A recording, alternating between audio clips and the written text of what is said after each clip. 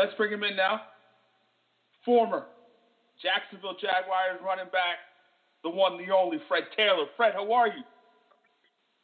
I'm doing well. I'm doing great. I like the one, the only. It's a good introduction. So let's get down to it. I mean, you look at the Jaguars, they were a few plays away from going to the Super Bowl. Ultimately, they lost to the Pats, the Patriots, in the AFC Championship game. They had a championship-caliber defense. They have a championship-caliber defense. But I have some questions about the quarterback. But in your mind, is this a Super Bowl-caliber team? Without a doubt. I think they were about 15 minutes away from playing in the Super Bowl a year ago. And I think, it's a good argument. If you go back and watch the game play for play, they could have easily gone up, 24-10. I think the Miles Jack play should have been irreversible and not blown dead. And I think the PI on Jalen Ramsey was a bad call as well. So, I mean, they did enough to get in the game. Unfortunately, they didn't. But I thought they played well enough to, earn a Super Bowl. But this is a new season, so going forward, I think what they have on their side is consistency. Consistency in the coaching staff, consistency in with the players. They returned a lot of guys. All of the guys from defense from a year ago are returning, other than Podlesny. But they got a young Miles Jack who's, ready for the task. So, I think they're capable, and I think they'll get out there and show a lot of people what they're made of. Were they the better team? Did you think that the Jaguars were better than the Patriots last year? Last year, yeah, I would think so. And the Patriots, and I went up there having formerly played there. I think that, a lot of people say, Fred, there's a no-lose situation for you here. But naturally, New England was a great organization, and I enjoyed every minute of it. I enjoyed Tom Brady. He's amazing. Coach Bill Belichick, he's everything the people don't think of him. So he's great. It's just, I don't know, at that particular point in time, I was all Jags. I looked at everything. I thought that Jaguars defense matched up great. They were banged up, so that helped. And losing Rob Gronkowski even more, I thought they really had a chance, as the game was unfolding, to be able to do some things to pull away. But unfortunately, the thing that makes Coach Belichick great, as well as Tom Brady, is they practice for situations. The Atlanta Super Bowl, they practice, I'm pretty sure, from the sense of what is Atlanta good at? They're blowing people out by 20 points every game they won. All right, so let's do a little bit of, just in case we're down by 20. A lot of coaches don't coach that way. And in this situation, they were prepared, and they came out, with the win that day. For sure. So you recently, I saw on your Twitter page, you reached out to star corner Jalen Ramsey, who was suspended for a week for criticizing a reporter on social media. How did that go? How did that conversation go between you and Ramsey? It was I was talking to his camp, okay. So it was his people that I spoke to. So the information came from his people, not necessarily Jalen. But, I've spoken to Jalen in the past. He's a kid that's, he keeps it 1,000. You know how they say keep it 100? He doesn't hold any punches. I mean, he's a good kid. I mean, a good young man. I don't want to call him a kid. He's a great young man, and he's very passionate on and off the field. And he's not gonna bite his tongue. They tell you just be yourself. And then in a sentence they tell you, no, you can't say this or you can't say that. And there's no filter with Jalen. I'm sorry. He just goes out there and he talks. And if it was one thing where he wasn't backing it up, I would get it. But he goes out there and to this day he's backed it up. So until he says something that's out of pocket and there's no there's no backing it up, then if I were the coach, I would honestly talk to him if I were the coach, because there's one thing, is distractions. But if the team behind him and they're going and everybody's focused, keep it up, man. That might be his way of, getting under the other team's skin and bringing out the best in him. Like you said, he likes to keep it 1,000. So recently, he had an article out there where he talked about a lot of players, criticized some. I mean, he was honest. He kept it 1,000, as you just said. I mean, at the end of the day, if you're balling out, like you said, it's all good. But the moment that you have some slippage, it can be a bit of a problem. As a whole, do you have a problem, or do you think it could be a problem, Ramsey speaking out the way he does? Everyone's opinionated, right? And it was his opinion. Whether what other people think of it or not. And I mean, this is the reason we live in this beautiful country, this beautiful patriotic country known as America. And, it's his words, his opinion. He put it out there. He just got to go play. Even when I was in college, I said something about Tennessee Vols, and I said, they can never beat us. They'll never beat us. That was in the Peyton Manning days and all that stuff, and they never beat us. And Coach Perry told me, well, Freddie, you put it out there, now you just got to go play. Usually I wouldn't like players to talk, but now it's on you. You got to go play. And, that's what these guys got to do. You walk it. You talk it. You better be able to walk it and back it up.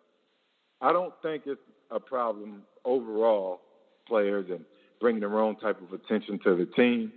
And right now, the timing of the GQ article was perfect because of the incident that happened in practice. So it seems that he's just a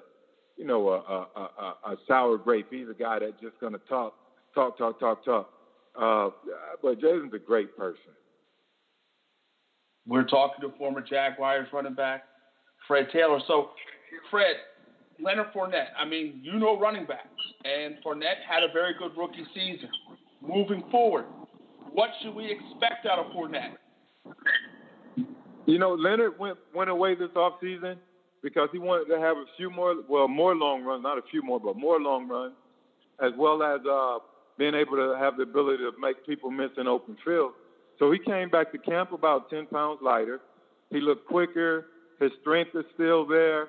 He seems to be healthy. I don't see any effects of the ankle lingering that was there a year ago. I expect him, as long as he can stay healthy with that type of defense and the mentality that Coach Marone has, as well as Coach Carlton from the inside, who's sort of coaching behind the scenes, if you may. I expect Leonard to have a really good season if he goes out there and just if he's able to stay healthy. If the defense is opportunistic, getting the offensive ball, taking some pressure off Blake Bortles, I would think it would go through Leonard, and he should be able to produce 1,400 yards or better. Do you think Blake Bortles is good enough to win a Super Bowl? I would say yes to that.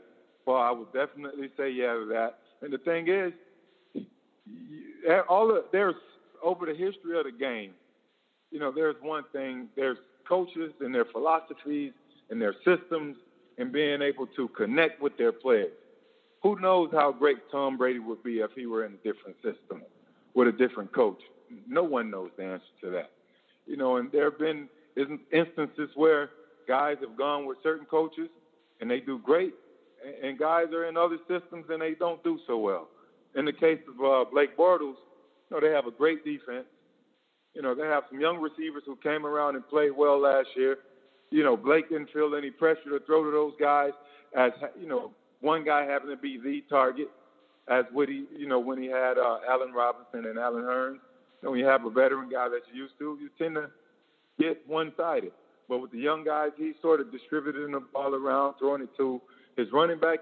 So based on that assessment and being around the organization, the type of coaching staff, the defense, and the fact that Blake, he's, going on year 5, he's smarter, he's handling the ball better, I think they can make another Super Bowl run. Well, a Super Bowl run. Okay. So let's go to you now. You had a great career, over 11,000 yards rushing, 17th all-time on the rushing list. We look at the guys who are in the Hall of Fame. Everybody above you is in the Hall, except for Edgerrin James and 2 current players, Frank Gore and Adrian Peterson. So we saw you last year on Twitter. I mean, you were tweeting out, and you felt basically that you deserve to be in the Hall of Fame. The question is why? Well, if you look at everything, wholesomely, I guess, if you will, just start with the Jaguars Foundation in the market. And, a lot of times I was just buried in that region. The team was buried in that region. We didn't get a lot of the love that we deserved overall. So I came into basically what was a expansion team 2 year removed. And, my rookie year, there's a good argument, and even Randy Moss said it. There's some YouTube, I believe it was your I don't know if it was your show, I'm not sure. But Randy Moss and Ray Lewis, so they felt that I should be in the Hall of Fame. All right, 2 Hall of Famers, and there are a lot of other guys out there. But what Randy said was, Fred Taylor probably should have got Rookie of the Year that year in 1998. I mean, it had 1,300 yards rushing, another almost 50 receptions, about 400 or 500 yards receiving, and I had the touchdown, 17 touchdowns as a rookie. I don't know the last time a rookie did that, and on top of that, just throughout my career, I think I've had seven seasons of 1,000 yards or more. I have over 2,500 carries, 2,700 carries, averaged 4.6 yards a carry over a 13-year career, just under 12,000 yards. Really my career really is about 9 years if you take the 63 games that I missed into account, unfortunately. My first 5 years before the realignment in the division, we had the defense that I faced versus other backs that were making, Pro Bowl and AFC. I was facing the Titans twice a year. They were great. Steelers, their defense was great, as well as the Ravens. They've always been great. And I was in that division running against those 3 defenses, still churning out 1,000-yard seasons or more, against those guys. Excuse me. When we look at the Steelers defense, there are going to be several guys that go Hall of Fame from those defenses. The Ravens as well.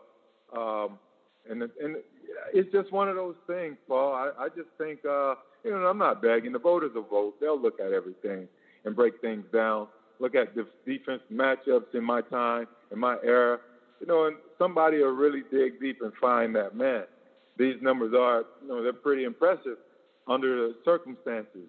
But again, if you just put in the lack of marketability, the expansion team, and a lot of other things that, some other guys, they played with Hall of Famers. Their team consisted of several Hall of Famers on their particular side of the ball. So I think I am deserving, much like those guys too. I just want the numbers to be weighed accordingly. Yeah, it was Ray Lewis and Randy Moss said, they think you deserve to be in the Hall of Fame. I was actually at the Hall of Fame when they said that. Right. So they right. Definitely gave you some credit. And they but believe. Again, there have been, excuse me for interrupting, there have been, Jim Brown, he had some great things to say about me in terms of being his favorite running back. Marcus Allen, as well as, Emmitt Smith, defenders that I had to go up against, Derrick Brooks, Warren Sapp, Ray was one of them. Troy Polamalu, he'll be one. But the list is on and on and on. And it's just a matter of leaving it on the field, the way guys played the game. The character, what they meant to the team in terms of percentages of production, for the team, the amount of plays that the team depended on them. Yeah, just all that stuff. Then it comes down to, I think I'm deserving of it. But again, the voters, they have the last say. And we'll just sit back, whether it's 2, 3, 5, 10 years. I pray it's not 10, but who knows? I don't know. But whatever it is, it's up to the voters. So we'll just see how it goes. But I think I have a case. I'm sorry for interrupting. Let me ask you this. If it's, say, 10 years from now, 10, 15 years from now, we saw what happened with T.O. he decided to skip the whole thing. Would you be inclined to do something like that if it goes pretty long? No, that's the furthest thing from my mind. Look, I don't. T.O. is his own man. It was his decision to do as he did, and whatever made him feel happy, and honoring his moment. I do get that it's a fraternity of the greatest, and I've also heard that there's nothing else, in the world like it. Obviously, there's no higher achievement in our sport, or in any sport for that matter. But, T.O., he felt that this was his way that he wanted to handle it. Did you expect anything different? T.O.'s always been a guy who's done things, on his watch the way he's wanted to do them, and they hadn't always been on the right side of the line. Right. So he's always been a bit rebellious, even as a player. I like Terrell as a person. We've never had any ill will. We've been able to look each other in the eye and have conversations. But he does things the way he wants to do it, and you have to. He's a man. I can't say anything else about it. But as far as Fred Taylor is concerned, Paul, no, I wouldn't approach it like that. And no matter the time frame, I respect that decisions have to be made. Sometimes I look at it and say, I don't agree with this. I don't think this guy was better. I don't think this guy had a better year. I think this guy came into a great situation. Offensive line, whatever it may be, I can break it all down. But, my decision won't be, what Terrell's was. I'll be excited to get it because it's a dream. Guys dreaming of speaking Canton. You can't separate Canton from the NFL Hall of Fame and vice versa. You cannot separate the two. If they moved it somewhere else, it just wouldn't be right. So that's where I felt like it should be handled.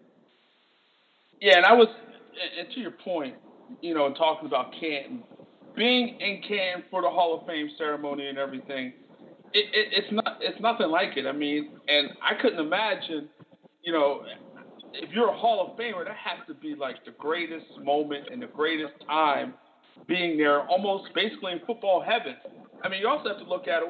There's only like 100 and some odd living Hall of Famers. Correct. That's amazing. I'm with that is truly amazing.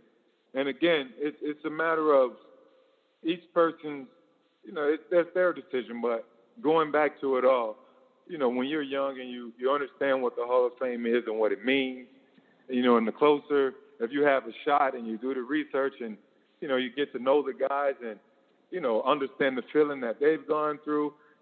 Derek Brooks invited me to his enshrinement, his induction.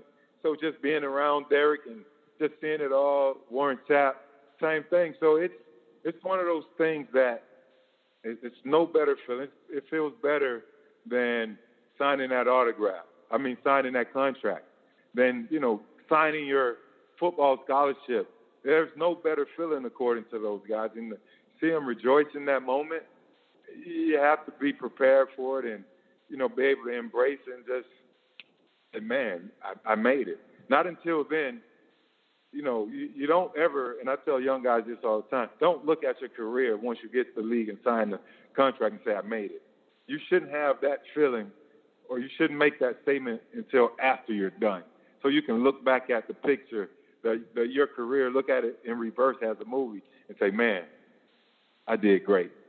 And that's the same thing with the Hall of Fame. That's how I would approach it. We're talking to former NFL running back Fred Taylor. So, Fred, let me ask you this. Tony Vaselli, he was a finalist, so he's probably going to get in, sooner than later. We got another guy on that team, Jimmy Smith. Jimmy Smith, 9 1,000-yard receiving seasons, over 12,000 receiving yards. In your opinion, is that enough for Jimmy Smith? Should he be a Hall of Famer at some point? I think it's a no-brainer. Yeah, you said the numbers. Going back to it all, Jimmy was a guy who was great on the field. And obviously the question marks, and there's no secret. The question mark is the stuff that he had been going through off the field. And, addiction is tough. Addiction, a lot of people like to refer to it as a disease. And you're going to penalize, his greatness. I mean, he didn't rob anybody. He wasn't one of those guys that, one of those guys that were on ESPN, the big highlight, this guy locked up, arrested. He wasn't one of those guys that was a troublemaker. Unfortunately, he had the issues with, the stuff off the field, and people go through that. But now today, Jimmy's a better person. He's a better father. His son Trey down in Louisville, trying to get some run. He's a great father to his daughters, a great husband. He's in the trucking business, so he's gone to turn things around.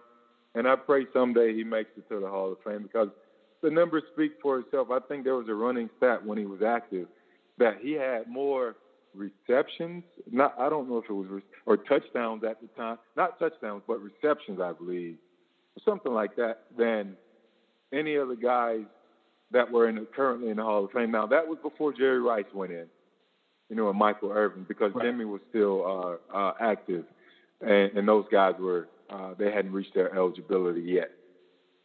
So if we look at it, just looking at the numbers, I mean, he has more receptions than Steve Largent, Shannon Sharp. He's a tight end, wide receiver / tight end type guy.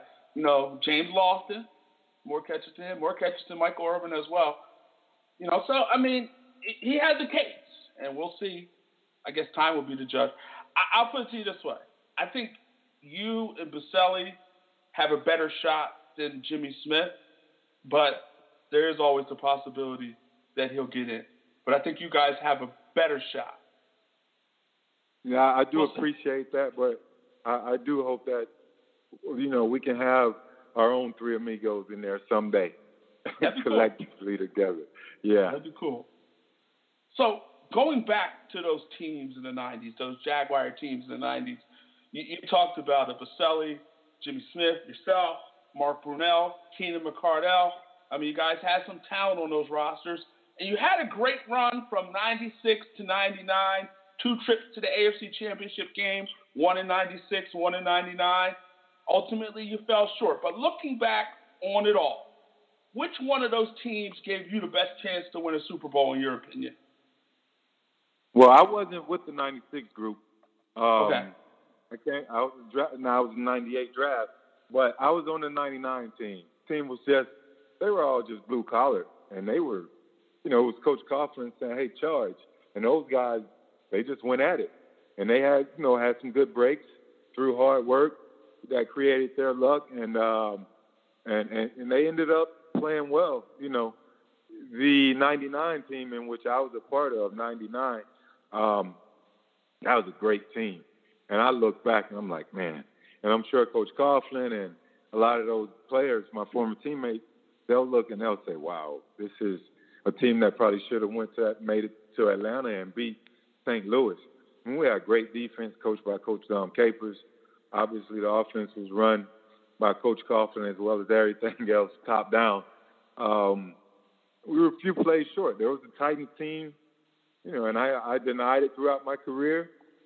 I would never say they were better than us, but 3 times in 1999 they were better than us. And they did it when they needed to do it most. But I think the 99 team had a better shot at making a Super Bowl and winning it than the 96 team or any team in Jaguars history to date. What was it about those Titans teams that particular year? Because like you said, they beat you 3 times and they owned you. What was it? They were loose. They were a loose group, and we were uptight. We were a group that, we were afraid to make a mistake. And they were a team that they just went out there and through their head coach and Coach Fisher, it trickled down, and they played through and they did what it took to get there. We were a tight group. And sometimes coaches, you look at everything from a matchup standpoint. and game plan. They had our number. You know, we went and beat him. We beat everybody else convincingly and decisively throughout that year. The Titans, they found a way to get it done. They had our numbers. They probably had our playbook. Who knew? Who would know? But they deserved it, man. They won those games. They deserve it. We're talking to former NFL running back Fred Taylor. So let me ask you this. You know, obviously you had some great moments throughout your career, but you had some tough moments as well. One of those tough moments was, your money. Your agent, he stole from you. Stole $5 million from you. I mean, that's a lot of money. Looking back on that situation, I mean, how do you feel about it today? I think you're referring to Tank Black's situation. Correct. My former agent, Tank Black. When I originally met Tank and signed with Tank, it was because it felt, like family. It was Tank, a dad away from my dad for the most part. So I signed with him. I signed for a $5 million signing bonus. It's about just under $3 million after taxes. We ended up investing $2.5 million in this, what would end up being a Ponzi scheme in the Cayman Islands. Unfortunately for me, that money was frozen by the government after they identified the theft or the fraud. And I was an early investor that reported the crime that was, on top of the line. So I was able to recoup about $2.3 million of those monies. And but I learned a valuable lesson. And because before people would say, hey, this investment is good. They create paperwork, that look, those statements, they were false statements, they were fraudulent. And I thought everything was okay. But now I understand that if I'm going to invest, make sure the type of institution it is, make sure they have a huge E&O liability policy on hand, just in case they do anything wrong, that I'm covered if we do, in fact, have to go to court. I just caution myself, and I'm able to speak that to my children. I'm able to share that with, former players. I'm not former players, but younger players, as they prepare, that they don't come from the same, or they didn't come from a family background of financial awareness and financial stability. Because this is new to a lot of people from my sort of background. They're just not used to it. They don't have the awareness. And for that, these false agents and financial guys and just phony investors, they prey on these guys. They pretend to be cool with them until they get the big payday, and then now the guys are blinded by, a couple $1,000s that was given to them prior to them hitting the home run. And then they invest with these people lure them in, and they allow them to be comforted. And then now the con has been engaged, and, you lose a couple $1 million. So I get to talk to these kids now and share my story and be as transparent, as anything else, because it happened to me. I'm not some story you pull out of a book and you're sharing it. I'm a guy that a lot of the guys look up to on one hand, and then I get to, without being embarrassed, share my story. And they respect that, and hopefully some of them will listen, and not just from being, scammed by an agent, but from a standpoint of don't be frivolous. Don't make those frivolous decisions. Don't be wasteful. Do things in moderation. There's a car you want. You don't need it. You want it. And just hoping that they understand the difference. And from that, I hope they listen. I can talk to them blue in the face. It's the guys that listen that are going to be successful in the long run. For sure. I mean, let me ask you this. I'm just interested. How long did it take for you, or have you even gotten to this point where you've forgiven Tank Black for what he did for you, to you, I should say, stealing from you? I forgave Tank a long time ago. Okay. I'm not going to lock up my blessings by, being hateful, towards someone. Tank taught me a valuable lesson. And we spoke, after he was released from prison. Tank and we spoke, and I told him, man to a man, hey, I forgive you. Doesn't mean we're going to hang out go and grab a beer or anything like that. No, That's not going to happen ever again, I don't believe. But, if there were an opportunity where we cross paths, it would be a cordial hello, hi. Hope all is well with you and your family. No ill will. I told Tank I appreciate the lesson learned because it made me better for it. I worked hard, harder, to be able to fight through my injuries and earn more contracts. So I didn't even lose a lot of money. It was a lesson. It was a wake-up call because, again, I could have had my money in the stock market that crashed while my money was frozen, and that was after 9/11 happened. So a lot of teammates came and they took a big hit. They lost money in the stock market. So the couple $100,000 that I did lose, I was able to write those against my capital gains after some, pretty good years of earnings. And I was able to deduct those losses against those earnings to offset everything. But again, nothing's more valuable than the lesson that I learned. And that's what Tank taught me. And like I told you, I thank him for it. Now I get to share it. It's an asset to me. For sure. So what's going on with Fred Taylor today?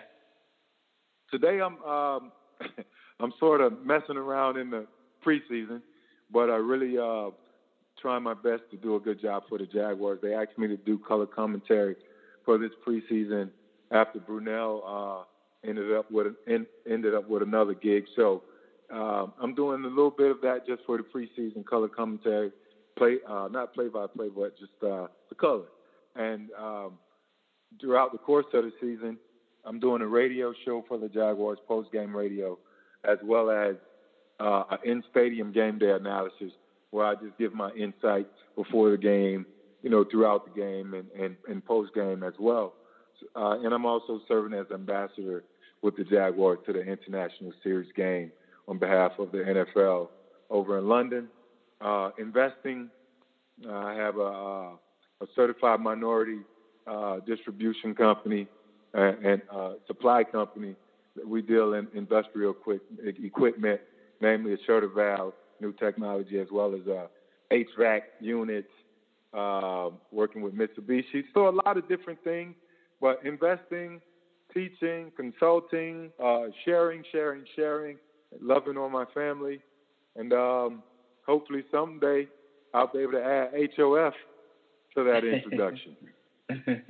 Soon. Give it time. Yeah, appreciate it. So let me ask you this. The new helmet rule. I mean, in terms of, lowering your helmet and things of that nature. I mean, it's confusing to a lot of players. I'm confused when I see the rule being implemented. And I know it's the preseason. The preseason, they tend to overcall these things. But, I mean, man, it's kind of confusing. Don't get me wrong. It's good because at the end of the day, player safety is always a good thing. But the rule is very confusing. Are you confused by it? From my understanding, if you lead with the crown of your helmet, that's the top part of your helmet. Not necessarily the face mask with your helmet engaging with a ball carrier or defender for that matter, because they call it on the offense as well. So if they can clearly see the top of your hat at a parallel to the ground position, that's when they're supposed to make the call. But what happens is, this is what happens. The speed of the game. And now that I'm away from the game, the speed of the game is still as fast as it's ever been. Imagine me being out there playing. I'm away from the game watching it, and it's so fast. And I have trained eyes for it. So imagine being in it. These reps, there's a gray area because the game is so fast. How can you say the helmet went from 90 degrees to, or from 45 degrees to 90 degrees and be able to call it in a split second? Bring your eye off something to something else. It's tough on the refs. And I've spoken with the refs, And they've all said, for the guys that I've spoken to, they say, yeah, it's going to be pretty gray. It's going to be one of those 50-50 things. You know, some will be clear, but most of them will be 50-50. And it takes away the natural movement of the game. Ball is all instinctive. Right. You know, it's a. Yeah, I understand the safety, but it's a animal instinct. You know, it's me or you, survival of the fittest. But you want to be smart doing it. But it's a violent sport. You know, even in its watered down days now, it's definitely watered down. But I get it. You know, I do understand it. You know, it's entertainment, and they have to protect. You know, they have to protect the interests of the game as well as the players. But again, it's still going to be one of those ticky-tacky things, and it might get more people hurt. You know, from a technique standpoint, I mean, I get it, because the cornerbacks are the first position group to duck their head. They will be the first position group to duck their head. Now you're telling the safeties, look, you can't hit a defenseless receiver, and you can't duck your head. So now if this guy's upright, I don't know. I can go on days and days with this, Paul, because the rule changes from back in the day from you can't hit the guy off the ball to you can't roll into the quarterback's knees, so now you can't hit a defenseless receiver. That all spells scoring touchdowns. The fans want to see touchdowns. Back in the day, a blowout was 20-10. Now games are 40-something to 20. You know, it's more scoring, and it's part of the business model. I think they've succeeded in the rule changes and the new model and the safety of the players. All of that has changed the game, and that's just what it is. There's going to be some bad missed tackles. There's going to be a lot more missed tackles because of the rule changes. There's going to be a lot more touchdowns because of that. The thing with football, and you know better than I do, but you can only make the game so safe. Like boxing, you can only make boxing so safe. You know, UFC, MMA, you can only make it so safe. And you know, you keep changing the rules. At some point, you're going to take away from the game. I don't necessarily think it's taken away from the game yet, all the rule changes. But I do think if they continue down this path, it will get there. You know what? What I think, Paul, is the WWE has managed to survive for years. That's true. For decades. And this watered-down version reminds me a little bit of a strategic WWE. You know, competing is competing. The guys are still competing. Right. You know, that's what it boils down to, competing, being passionate about, you know, your skill set and your craft and displaying it and entertaining the masses. For sure. And that's what the game is. They don't care about, you know, if you just put guys out there and let them run around, you take the names off the back and put guys out there, they're going to eventually develop a fan base because it's entertainment. So the league, you know, the bottom line is what it is. They're going to protect the bottom line. They're going to try to protect the product, which is the players. They're going to protect the business overall. And the fans are still going to, you know, go unless the president keeps tweeting. So it's going to be a mixture of a whole lot of things and possibilities. But I think football will weather the storm. I mean, it's a great sport. For sure. Before we get out of here, end of the day, Jaguars, will they be the Super Bowl champions this year? What, Paul? You think I'm going to say no?